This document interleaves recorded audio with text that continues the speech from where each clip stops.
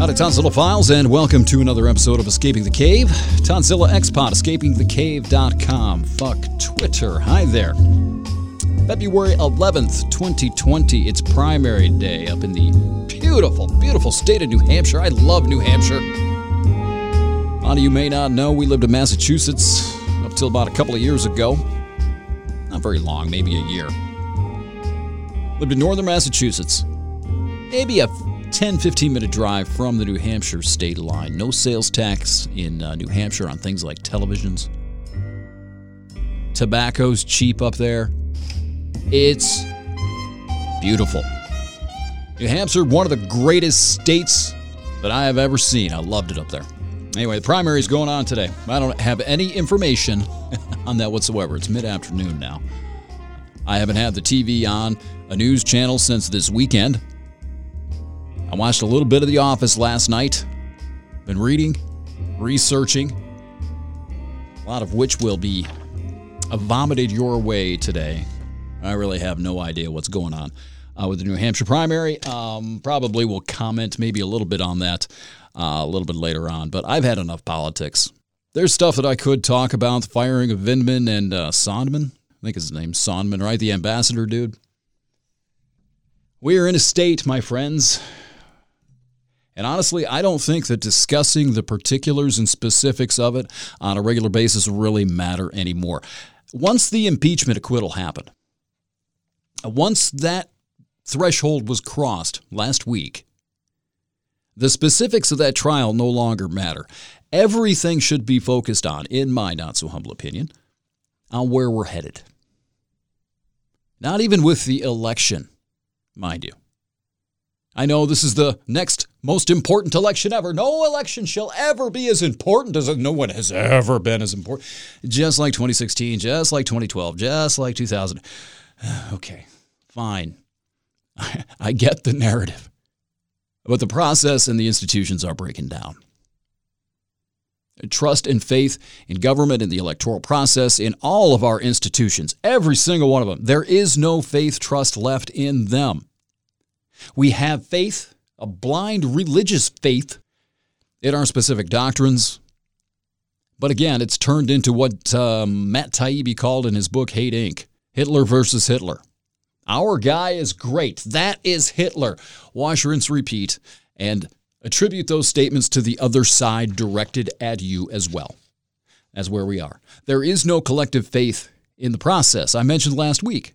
Howard Dean came out and said if the Democrats lose this election in September and November, the Democrats will challenge the results because, you know, the Republicans always cheat.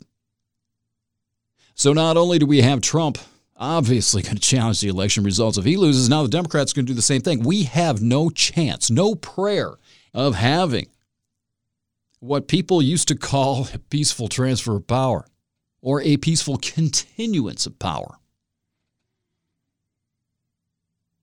These are dire times. Not quite yet. Not quite yet. I was watching The Office peacefully last night. I watched Curb Your Enthusiasm as well. By the way, Curb Your Enthusiasm is a wonderful disinfectant if you're looking for one. And really, at this point in time, who isn't? So very little politics for you today. That's going to be about it. I may have something on Rush Limbaugh a little bit later on. Not on Limbaugh himself. On the award. That was some fun watching this past week. He got the Congressional or the Presidential Medal of Freedom. Oh, that's just terrible. Oh. Really? That's what you're obsessing on, huh? Well, a lot of people did. I did a little searching. Like I say, I go track the, virtual cyber wildlife, so you don't have to. I may have something on that later, because it actually kind of ties into what I'm going to talk about today, and we're going to get back to the independent thought thing that I was on. Before the Iowa primary or Iowa caucus debacle of a week ago. Basically what I'm talking about is taking control of your own mind. Reclaiming intellectual autonomy, not being thought for, not mistaking someone else's disseminated propaganda spin agenda, however you want to phrase it, not mistaking that for your own autonomous thought. Independent thought. Critical thought.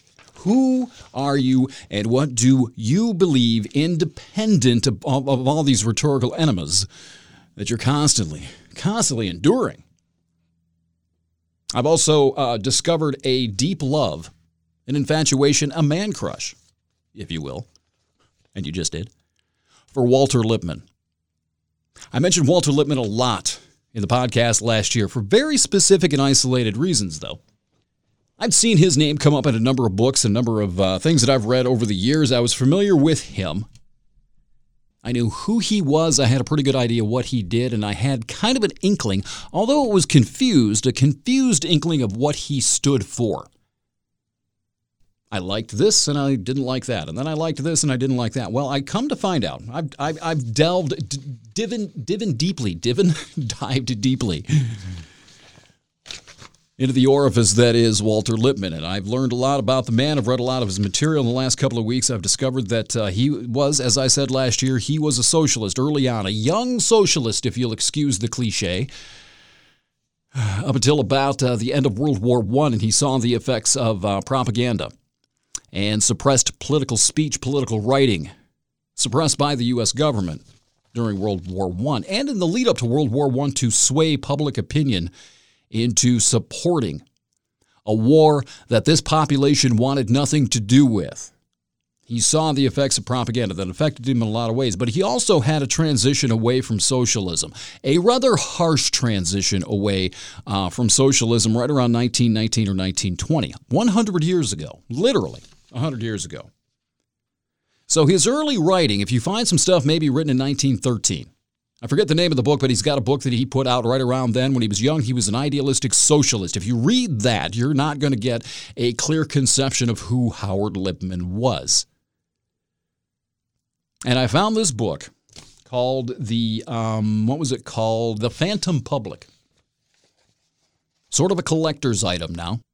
It was released shortly after Public Opinion, which I think was put out in 1920, talking about propaganda and how people really they're not to be trusted, like the collective or the accepted wisdom of the all-wise mob of the people. The people know what's best for them. He basically proceeded to start to obliterate that, as I heard it called, bromide with Public Opinion. Well, the Phantom Public went further down that line and actually postulated that the public, we the people, we don't exist. That it's a transient sort of manifestation based on public opinion around a certain topic. Like people will get interested in a certain topic, and then, yes, of course, there's at least the illusion of the public. But then it becomes diffuse when the topic changes, and other people sort of move in who are interested in this subject or this topic and want to comment on it. But really, there is, in his view, no we the people in a consistent, solid state, if that makes sense. I have not completed the book yet, a good portion of it, but it's a collector's item now because he wrote this and he was basically, he was an apostate. Democracy is doomed to fail, especially if you're relying upon the unwashed, filthy mobs to be informed and to understand the issues. They just can't do it. He wasn't condemning the public so much as he was saying the public is not qualified because they do not have enough time to understand the issues.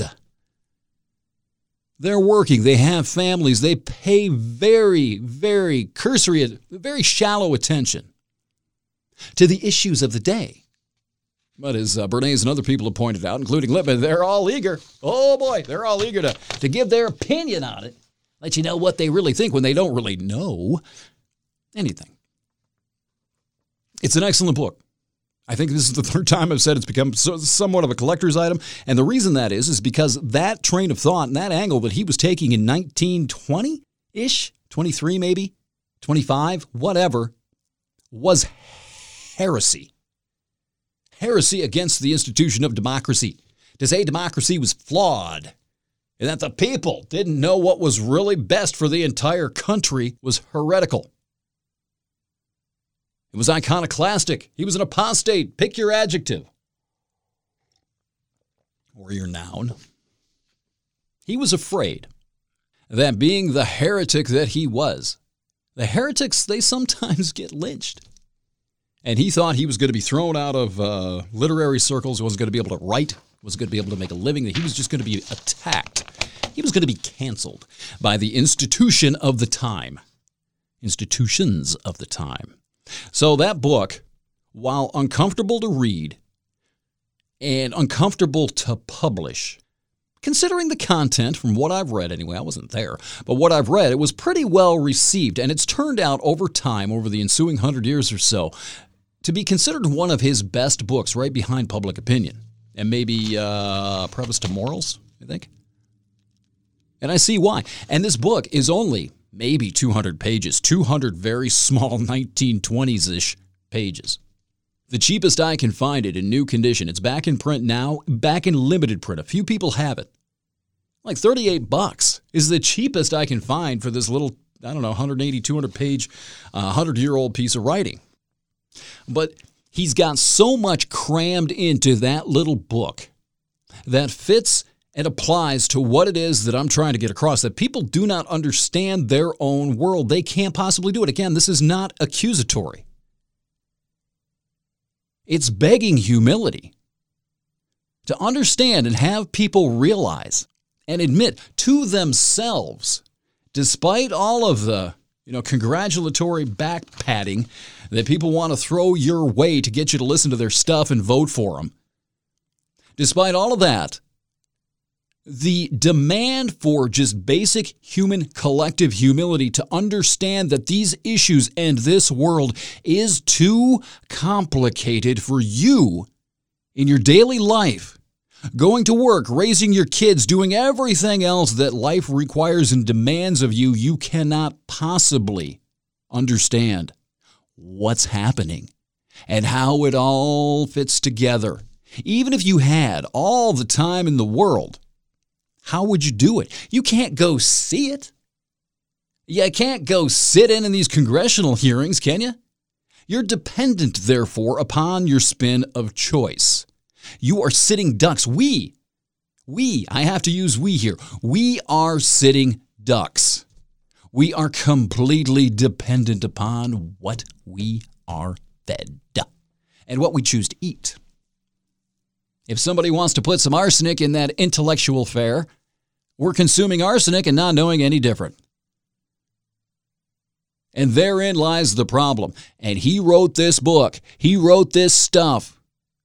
He and Bernays put this material out 100 years ago when television was still a bit of a pipe dream. How, I ask you again, how have things changed in 100 years with the advent of not only television, not only broadcast television and radio, by the way. This is the early days of radio he put this. He's talking in the terms of print newspapers and magazines, for crying out loud. The advent of radio and then television. And then not only that, then we had cable TV, in the 1970s, and then the cable news came along 35, 40 years ago. How have things deteriorated in that respect as we have thrust our way, unwrapped, into the internet age, where we are so awash in disconnected information and data that we cannot possibly, if they couldn't keep it all straight in 1920, how, pray tell, do we expect to do it today? How can we even pretend that we have the capacity to do that? We can't. On some level, Tonzilla Files, I think you understand this. I think instinctively most of us, not even you, highly evolved intellectual Tonzillaphile, I think beyond that, I think most people understand this innately. There's an episode of Your Undivided Attention that came out. I just finally got caught up on that podcast, but it talks about trust falls. Who do you trust when you are being bombarded with conflicting information constantly? Conflicting and overwhelming amounts of information. How do you possibly sort through it all? It is literally impossible. Even if you had 24 hours a day, 7 days a week, and were a busy little beaver doing your diligent civic duty, you couldn't do it. You cannot research all of that, and even the research you're doing on that material is still secondhand. You can't go investigate this in person to draw your own conclusions. And add on top of that, the monetization motivation. People commercializing this stuff because they know you don't know what to believe. They know you've backed yourself basically into a tribal corner where you've adopted this or that because you can't make sense of it, heads or tails of anything. They know you've backed yourself into that trailer park. So now they just craft the material targeted at that specific trailer park, or this trailer park over here, because they know they have a captively confused audience who's given up, who has stopped trying to sort through everything to think for themselves, and now they can just pipe this feces, this refuse, this sewage into their homes and sell Ovaltine at the same time. Metaphorically speaking. See, I'm sick and tired of saying dick pills. I shouldn't say, they're selling dick. I say that all the time. I really want to say it again. Let's say Ovaltine, since I'm spending a lot of time in the 50s and 20s these days on the podcast. Ovaltine. You with me? The first step to this, as I kind of twist this steamliner back to independent thought, the trick to this is understanding your limitations and understanding that you cannot possibly get a grasp on all of this. And then you have to take the next step, in my opinion, you have to take the next step and understand that your media, your influencers understand this as well. And therefore, since you haven't admitted it yet, they understand that they can pretty much give you anything you want. Want is the key word here. Because of your trailer park affiliation, and they can sell those eyeballs to advertisers with impunity. Who's going to challenge them? Truth is falling apart, man. Nobody trusts anybody anymore. That episode called Trust Falls, Your Undivided Attention. It's creepy. It listens like a Black Mirror episode. We're talking about deepfakes and what they can do with it. They're talking about text-based deepfakes where they can figure out your trigger words, what sort of language will appeal to you based on what you click on. And they can craft advertisements using AI. In that language, they could try to sell you a Trojan condom in the voice and the language of Shakespeare. They're learning how to do this stuff. It's not just the video deepfakes. Audio deepfakes are coming as well. Terrifies the shit out of me. What could somebody do with this? We don't know who to trust. We do not know what to trust. And it goes beyond just politics, media. There is no foundation of belief, anywhere to stand on solid belief ground anymore, because everything is up in the air. And I think in my head, and in my opinion, obviously, the trick, gently sort of tapping that nail, trying to get that into the skull, is to disconnect. The answer is not more information, more current events data. It's less. The one criticism that I have of your undivided attention, and it's not a very big one, considering where they come from. These are former tech people, worked inside of the tech industry, and were horrified by where it was going. Considering where they come from, my one criticism is that they always look to tech to save us. Like, maybe tech will be the answer. Maybe we'll figure out how to use technology to rescue us from all this. Yay. The answer is, the consideration is never, hey, just turn this shit off. Cut the data streams. Starting with social media, Facebook and Twitter. Or at least get the political crap, the disinformation stuff away from you. The people who are pelting you constantly with partisan bullshit. Cut those voices out of the data stream. Just get rid of them. You don't need them. They're not helping anything. It's an intentional campaign to keep you agitated. I can tell you this, what they do not want is a disconnected, considerate, thinking citizen. Advertisers hate that too. If they can't reach you, they can't control you. And I mean that two-pronged. If they can't reach you with the data stream, if you are cut off from the data stream, the advertising stream, the propaganda stream, if you are physically cut off from that, they can't reach you. They can't jack with your head. Also, if you are psychologically disconnected, taking a hardline, cynical attitude toward everything, if you're that detached man I like to talk about, they can't reach you either. You've got a cognitive firewall put up. They hate that. They cannot have you in a thoughtful state. That is the foundational intent of agitation propaganda, to keep poking and poking and poke, to get you riled up into some lathered state of emotional frenzy. Because then you're susceptible to suggestion. I have a lot of material I could talk about from Edward Bernays about that.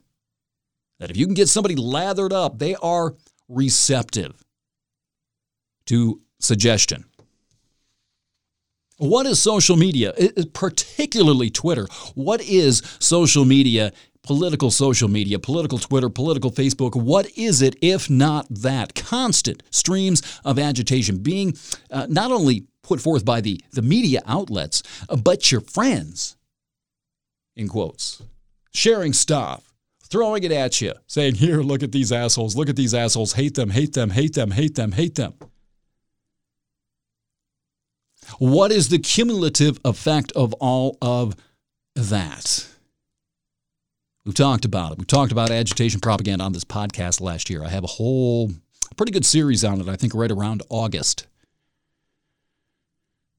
It's terrifying. The goal of agitation propaganda is to create and or incite hatred.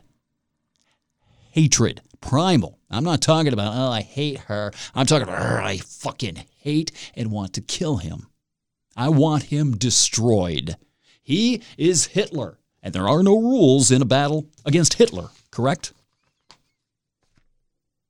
That's the goal of agitation propaganda, and I'm sorry, my friends. I'm sorry to tell you this. I'm sorry to be the one to drop this truth bomb on you, but our biggest agitators aren't coming from the Ukraine or Russia. They're coming from right here in our friends lists. Maybe they're finding it from Ukraine or Russia or wherever, maybe the DNC, the RNC, doesn't matter. The ones spreading this shit are you and I. Without you and I, it goes nowhere.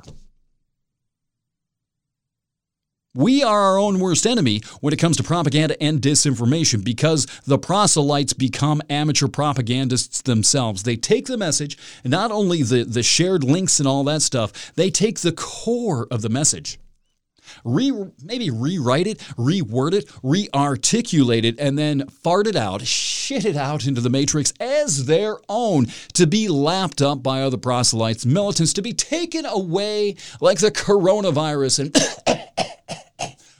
all over cyberspace. We are the propagandists as well.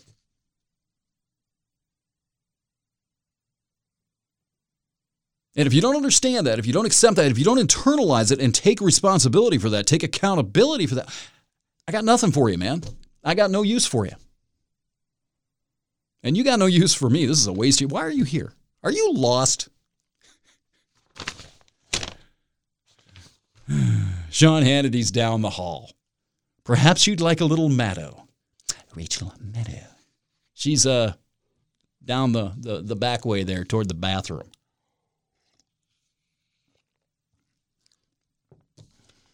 I said last year, the script here has been pretty much laid out. That there were two episodes we were waiting to see in this electoral drama. One was Acquittal Day, which happened last week, and of course Trump's victory tour, and Purge, I guess, on Friday. And the next one is figure out who the hell or what the hell is going to come out of the Democratic primary. But that's it. The rest of it is pretty much laid. It's set in stone. We know how this is going to go. And even the election doesn't matter. It doesn't. In the long run, I know you've bought into this. It's the most important election in the history of mankind, probably the universe. I know you bought into that. It doesn't matter. Trump's elected, the woke flake crowd is going to radicalize. If the woke flakes win, Trump's people are not going to stand down. Do you think, I've asked this question a number of times, do you think that they cannot further radicalize in response to your win? They can, and yes, they will. It doesn't matter in the long run. If we could project ourselves forward 10, 15, 20 years, this election, you could run it through a simulator, it wouldn't matter. It's the people, my friends. It is us. It is the data streams. It is the abandonment of objective truth, understandably. I found the path to empathy here. I was struggling to grab onto this last year. You can thank Walter Lippmann for that. To a point. He doesn't think much of you. If you're a populist, if you have a hard-on for the elites, and don't go reading Walter Lippmann. But I'm going to tell you something. I'd say don't go read him. You probably should. Just for the alternative viewpoint he's going to offer you. Because what he says, I hate it. I hate what Edward Bernays says in his books, talking about propaganda and how people are so easily led and so malleable. And how the voice of the people is essentially babble. Because they don't know what the hell they're talking about. I hate it. I despise it. It sounds to me like heresy, being a red-blooded American. A proud American, too. But God damn it, they make a whole hell of a lot of sense. If you look at the situation that we're in right now, when data and information has been unleashed upon us, it does not reflect well on the human race, the human species, and our ability to see reality and ourselves as it really is. Also, it does not reflect well on where we are going. We're devolving into a barbaric primal state, a tribal state, where anyone who is not one of us is the enemy, to be killed and devoured, vanquished. This is what happens when the mob rules. When people who know better have their hands yanked from the wheel. There is something to be said for the elites. There is something to be said for people who know what the hell's going on setting policy. Instead of Iowa or New Hampshire or a gaggle of rednecks in Kansas or a bunch of hippies out at Berkeley. One is not better than the other.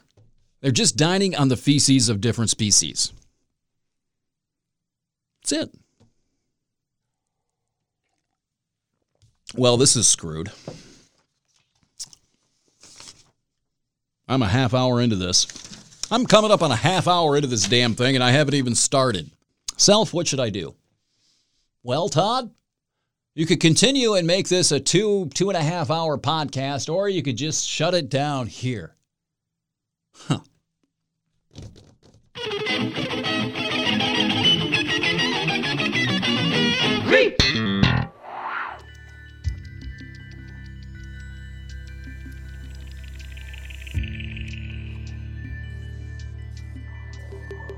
You are listening to the Escaping the Cave podcast, escapingthecave.com. That's my website. And make sure, please, kindly make sure that you are subscribed to the Escaping the Cave podcast rather than the Christopher Media feeds. By all means, check out ChristopherMedia.net. But if you are subscribed to my podcast, okay, if you're listening for this particular podcast, make sure you are subscribed to the Escaping the Cave feed on your favorite podcatchers. Please, kindly, and thank you.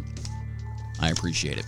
This is a weird episode today. I had stacks of material I was going to delve into today that was talking about independent thought and validation addiction. I'm still going to get to that at some point, but not today. This is sort of taking on a life of its own. So what I wanted to do was take some of the material that I have collected from Walter Lippmann, and I wanted to give you a little bit deeper of an insight into some of his writing. The man's fantastic. He really is. He's quickly climbing into the top 3, probably, of my favorite writers, along with Orwell and maybe Christopher Hitchens, maybe top 5. Anyway, I found an article that he had put out in 1919. This was published in The Atlantic in November of 1919, 101 years ago, and this article was 7,000 words long. Don't worry, you're not getting all 7,000 words, I promise you. But it was fantastic. And I was blown away by it. It was one of those articles that when I found it and started sort of sifting through it, I wound up just taking it out. I cut and pasted it into my Word thing and printed the entire article up so I could go back to it without having to read the thing online.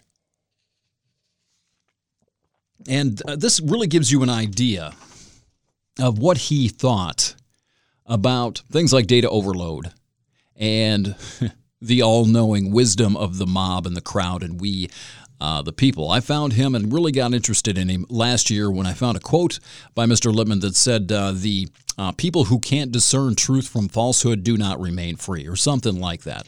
This piece elaborates on that general idea. And it goes something like this. Because we have no current information and no background of facts, we are, of course, the undiscriminating objects of any agitator who choose to rant against foreigners. Now, he's saying foreigners in this context. He's talking about immigrants. This is 1919, okay?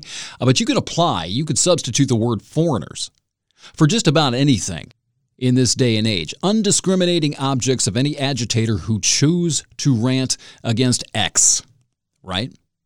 He continues on by saying that now men who have lost their grip upon the relevant facts of their environment are the inevitable victims of agitation and propaganda. The quack, the charlatan, the jingo, and the terrorist can flourish only where the audience is deprived of independent access to information. Again, I'm going to stop down here. It doesn't matter why they're deprived. I've mentioned this and said this a number of times. It doesn't matter if they're deprived by choice, by the market forces of news and information. It doesn't matter. If they cannot get independent access to information, the quack, the charlatan, the jingo, and the terrorist, whatever, the propagandist can flourish in those situations and typically do.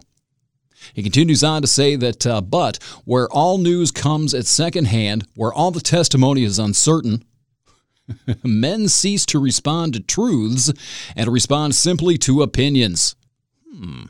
The environment in which they act is not the realities themselves, but the pseudo-environment of reports, rumors, and guesses. The whole reference of thought comes to be what somebody asserts, not what actually is. Since they're deprived of any trustworthy means of knowing what is really going on, since everything is on the plane of assertion and propaganda, they believe whatever fits most comfortably with their prepossessions, their presuppositions, their worldview. They believe whatever fits most comfortably with what they want things to be. He continues on to say that this breakdown of the means of public knowledge should occur at a time of immense change is a compounding of the difficulty. If you don't think times are a-changing right now, pay attention here. From bewilderment to panic is a short step, he says, as everyone knows who has watched a crowd when danger threatens.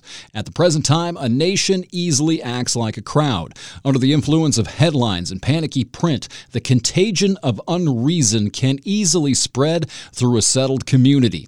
For when the comparatively recent and unstable nervous organization, which makes us capable of responding to reality as it is, and not as we should wish it, is baffled over a continuing period of time, the more primitive but much stronger instincts are let loose.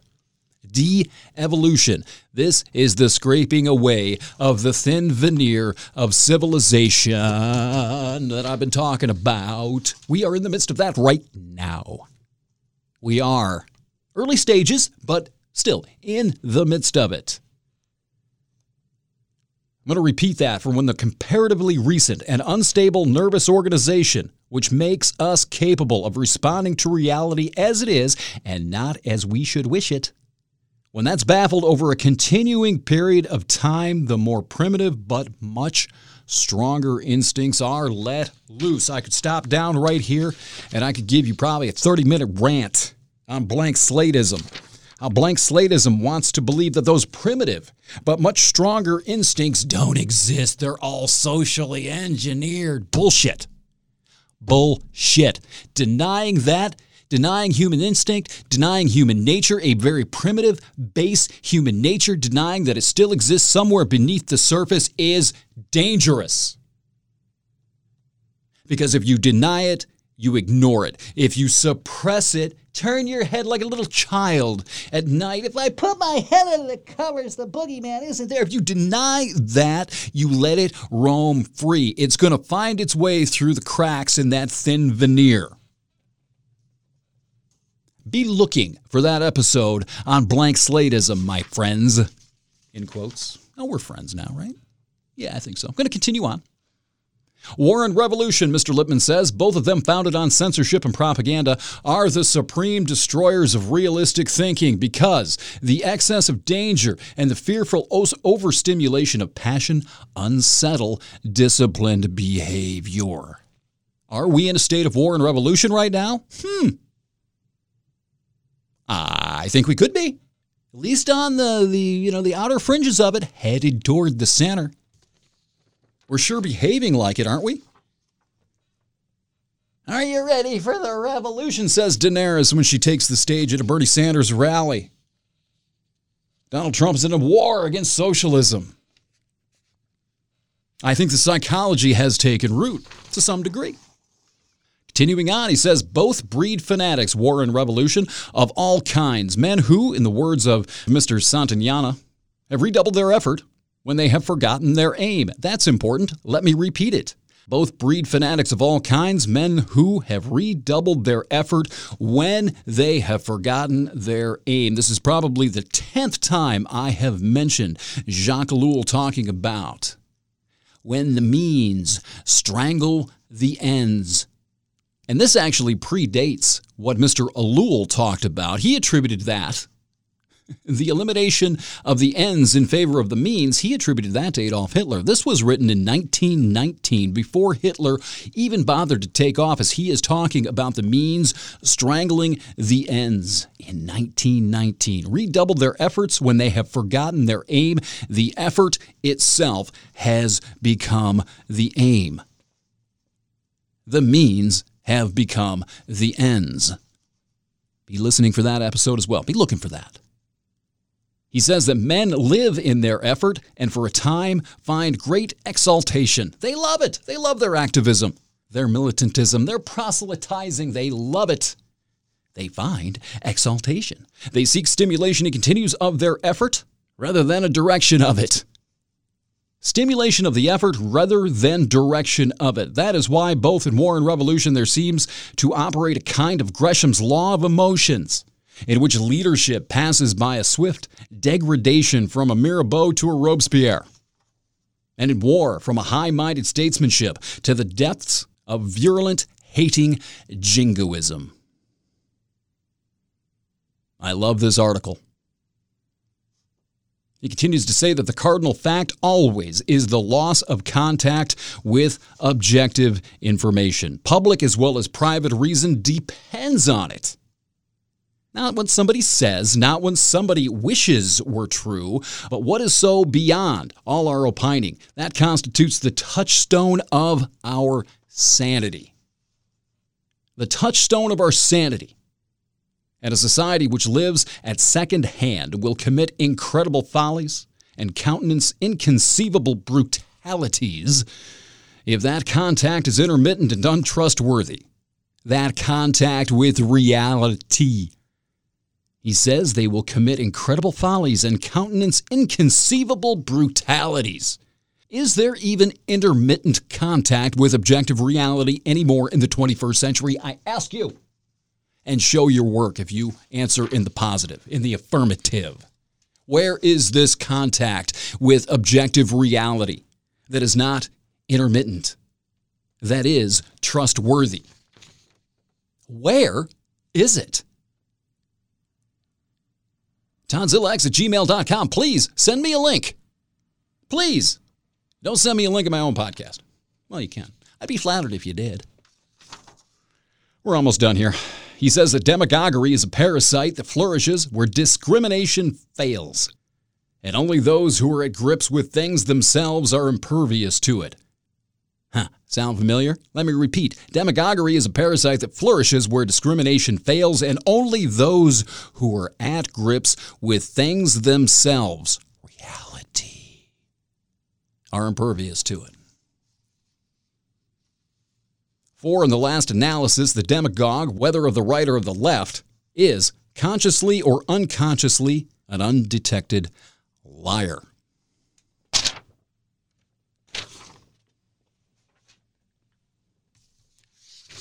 Demagogue warning hippies. The right has theirs. Have you detected yours yet? So anyway, that was from the Walter Lippmann article that I found in The Atlantic from November of 1919. I'm trying to remember what it was called. I don't have the entire article sitting in front of me. I think I left it out in the living room. But maybe, just maybe, if you're lucky, I will post it to my website, escapingthecave.com. Otherwise, just go online, Walter Lippmann, 2 P's, 2 N's, The Atlantic, November 1919 article. I'll bet you can find all 7,000 glorious words of that, masterpiece. It's incredible. It's worth the time to read it. And I'm not done. I'm going to give you one more from The Phantom Public. Now, this comes from the introduction. What I did was I didn't buy the book. I don't know if I should tell you this. I found the book in PDF form on the interwebs. And it was like a scan of all these pages, right? So I basically just highlighted, cut and pasted it into my Word thing. And now I have to go through and I have to correct all the screw-ups because it was, I don't know how it got the text, to be perfectly honest with you. It was a literal picture of this book. My computer would pick up the words out of the text. It's bizarre. I don't know how I did it, but some of the scans weren't exactly straight, so it would screw up. And there are a lot of typos in there. So basically how I'm reading this book is as I go through and edit this PDF file. And it's fantastic. It really is. Even the introduction is great. I forget the guy's name. He doesn't matter. This is about Walter Lippmann. And what he's talking about here is the private man in this excerpt. Now, in his explanation of the current events man, Jacques Ellul literally talked about the private man.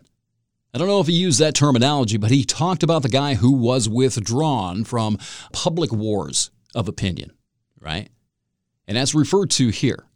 This person is a rare, almost mythological creature who stepped beyond propaganda's reach. Hard to find these people. And obviously, Ellul and Lippmann lived in far simpler times, but what's described in this excerpt I'm going to give you is basically what advertisers, quote-unquote news outlets, political machines, PR propagandists, and their activist mules, it's what they fear most. The chronic and acerbic skeptic. Somebody who does not believe what he's told just simply because he's hearing it. He can think things through. He can take agenda into account and knows when to just basically wall somebody up and say, no, you're full of shit. Go away. I don't want to hear anything from you. Talk to the door. Right? Now, by necessity, these mind merchants, as I call them, they have to work their hardest to constantly agitate the herd, thereby preventing people from becoming thinking individuals. Individuals who are emotionally detached, immovable without just cause, and immune to anything these ubiquitous agenda-fed proselytes say.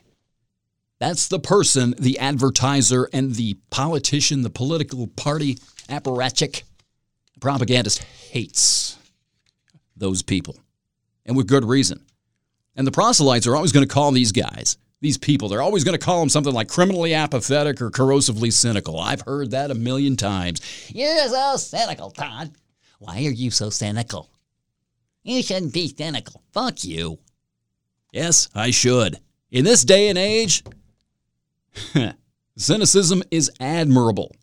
From the perspective of the frustrated fanatical missionary whose sole essence and identity is shackled to their activism, their proselytization, their militantism as time goes on.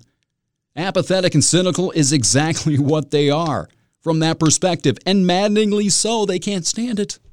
Political slurs, nitpicky definitions aside now, this paragraph I'm going to read you at least partly describes the detachment required for dispassionate critical thought. Dispassionate critical thought. It helps illuminate, if you'll pardon the cliche, it's a bad one, sorry, helps illuminate the intellectual city on the hill. And that intellectual city on the hill is populated by unimpressed sobriety. I've already given you the warning on the phantom public. And this book, in my view, it's iconoclastic. It's glorious in its, fuck you, dear reader, flamethrowing. And why do I say that? Because in an age of boutique political pandering, as what you're awash in today, one way or another, where it's safer, more profitable to blame everything on someone else rather than provoking a long look in the monkey mirror, this is a much-needed contemporary kick to democracy's face or groin. A much-needed examination of the institution and those populating it itself. Very little of that's happening. It's all finger-pointing. This does not point a finger. This entire book does not point a finger at one group or one individual. It points it directly at both you and I, all of us, collectively, and our presuppositions about who and what we are, our own divinity. We need that. So yeah, be warned, if you're a humanistic, sapiens-worshipping, direct democracy, quote-unquote populist, blindly believes in the all-knowing wisdom of the pulsating, drooling mob, this book is not for you, I promise. But you should read it anyway, right? All right, here we go. This is from the introduction, and the second part of this is a direct quote. The intro writer writes that by 1925, Lippmann's doubts had deepened considerably. The opening pages of The Phantom Public even echo some of the quintessential gestures of 20s post-war intellectual disillusionment, a la Hemingway and Fitzgerald F. Scott.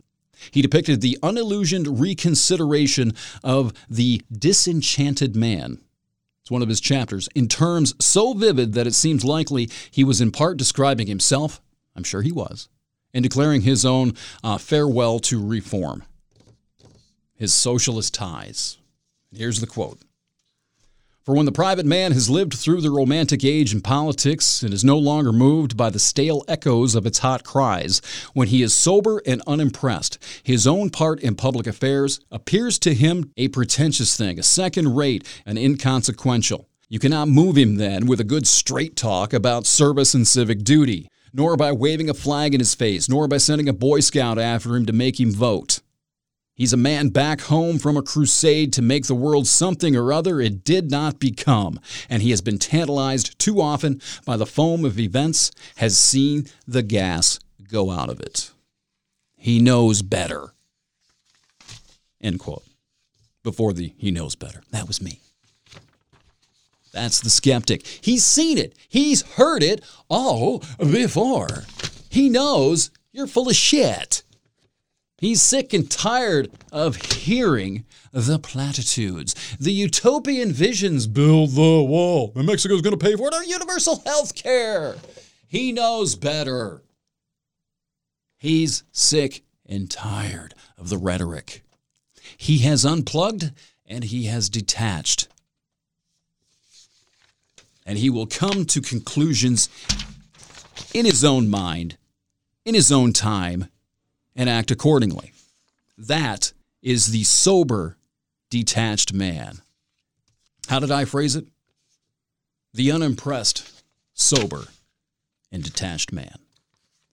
It's the only way to see the world, my friends, is to be detached. And I said, and I mentioned in another podcast, I have a paradox that I've called Todzilla's paradox, that the only way to see the world as it is emotionally and physically detached, unattached to any outcome or any group. However, human beings have an insatiable need, not even insatiable, an essential need to belong. Social validation. Checkmate. You waiting for the sausage party hope here? What are you looking at me like that for?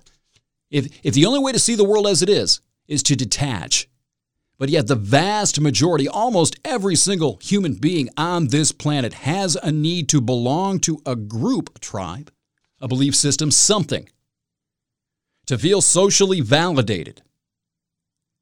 How do you solve that riddle? How do you solve that equation in any meaningful way? You might have individuals who can transcend that.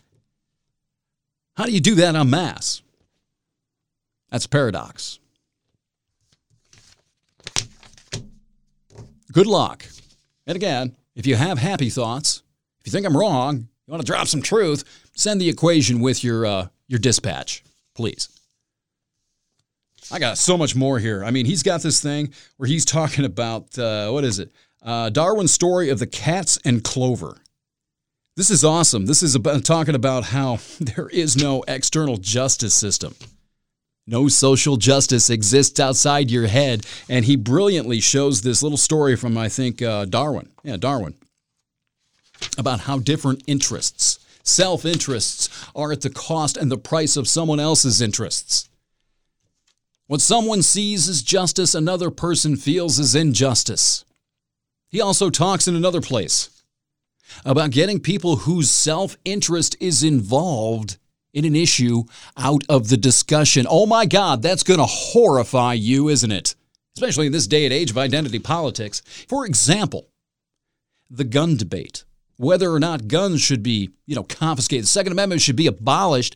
Getting the families of shooting victims out of the discussion. It's horrifying to you, isn't it? Now, it shouldn't be because they have a skewed opinion of things. What happened to them didn't happen to everyone else. They're not involved in a rational conversation about it. They have been emotionally compromised.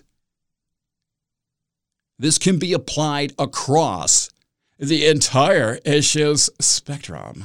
Do you think Gloria Steinem should be involved in a conversation about anything to do with women's rights, abortion, anything? Anything. We know where her bias lies. He goes on to say that they should not be excluded from the public debate. I may be a little confusing here. They shouldn't be, prevented from offering their insight for the simple fact that you can actually detect who they are. And if you're a discerning human being, a critical thinker, you can discount everything they say on the matter because you know their opinion is skewed. Detached. They are not detached from the conversation, from the issue. I think I just sent a bunch of you into epileptic seizures, didn't I? Do we have any liberals here? Raise your hand. And maybe I didn't. But how about you gun folks? Do you think that you should be involved in the public discourse, the policy-making discourse? Do you think you should be involved in that? If you've been fighting for gun rights, 20, 30, 40, 50 years. You should probably be excluded from the rational conversation just as much as somebody who's had their child killed in a school. We know where your bias lies. We know you're emotionally compromised. You're too close to the issue. You are not detached from it. Good luck. I could go on and on. I really could. This is great. I got another one here. This is great. Yeah, I'll give you one more before I go. And he's talking about education here. Well, education. We need more education. We need to fix education. Well, he doesn't think so. He thinks it's impossible.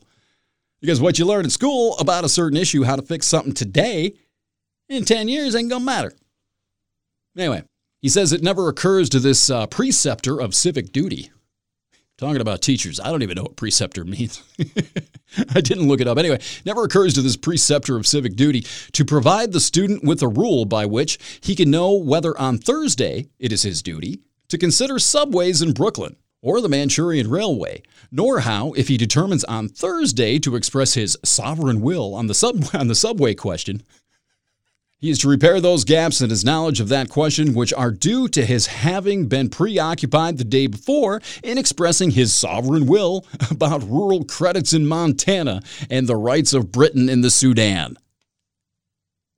Yet he cannot know all about everything all the time, and while he's watching one thing, 1,000 others undergo great changes.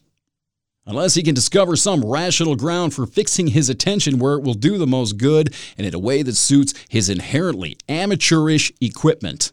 Ouch. He will be as bewildered as a puppy trying to lick 3 bones at once. He's talking about data overload here. Data overload and a lack of information, a lack of qualified, accurate information.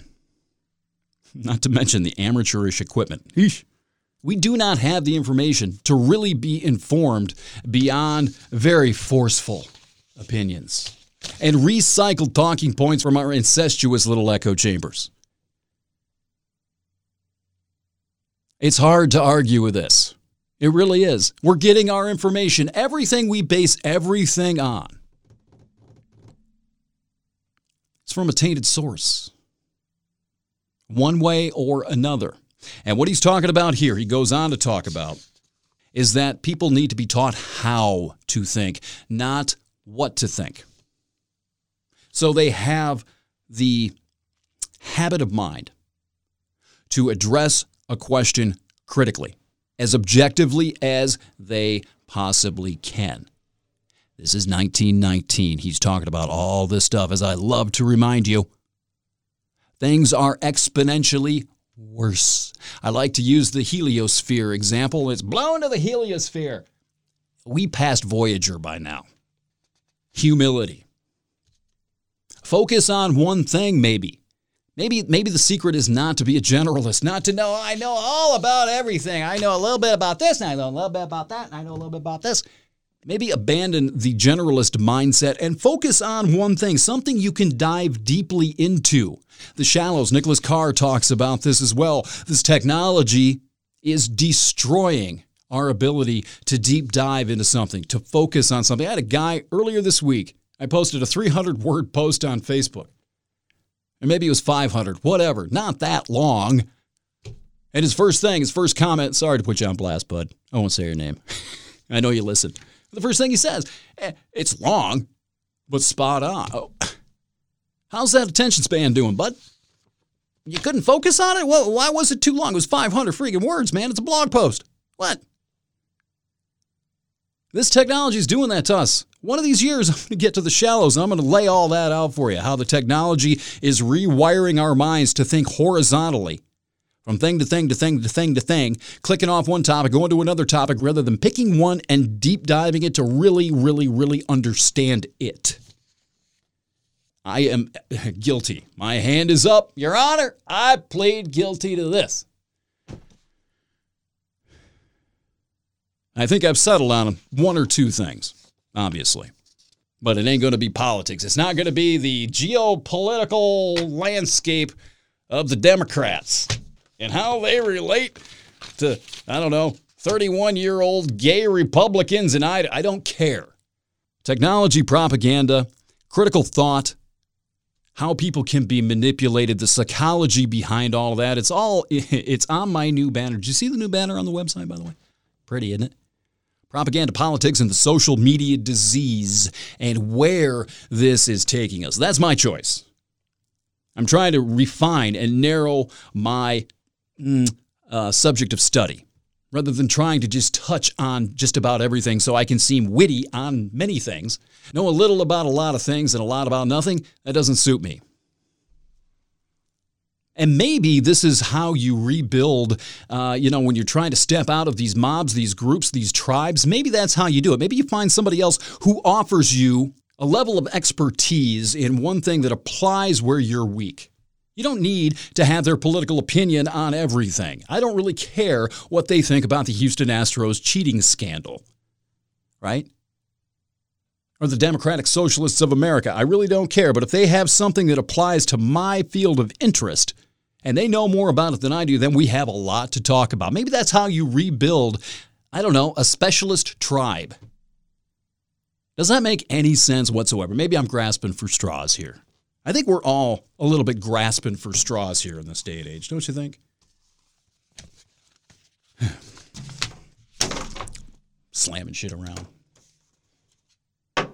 Gets frustrating.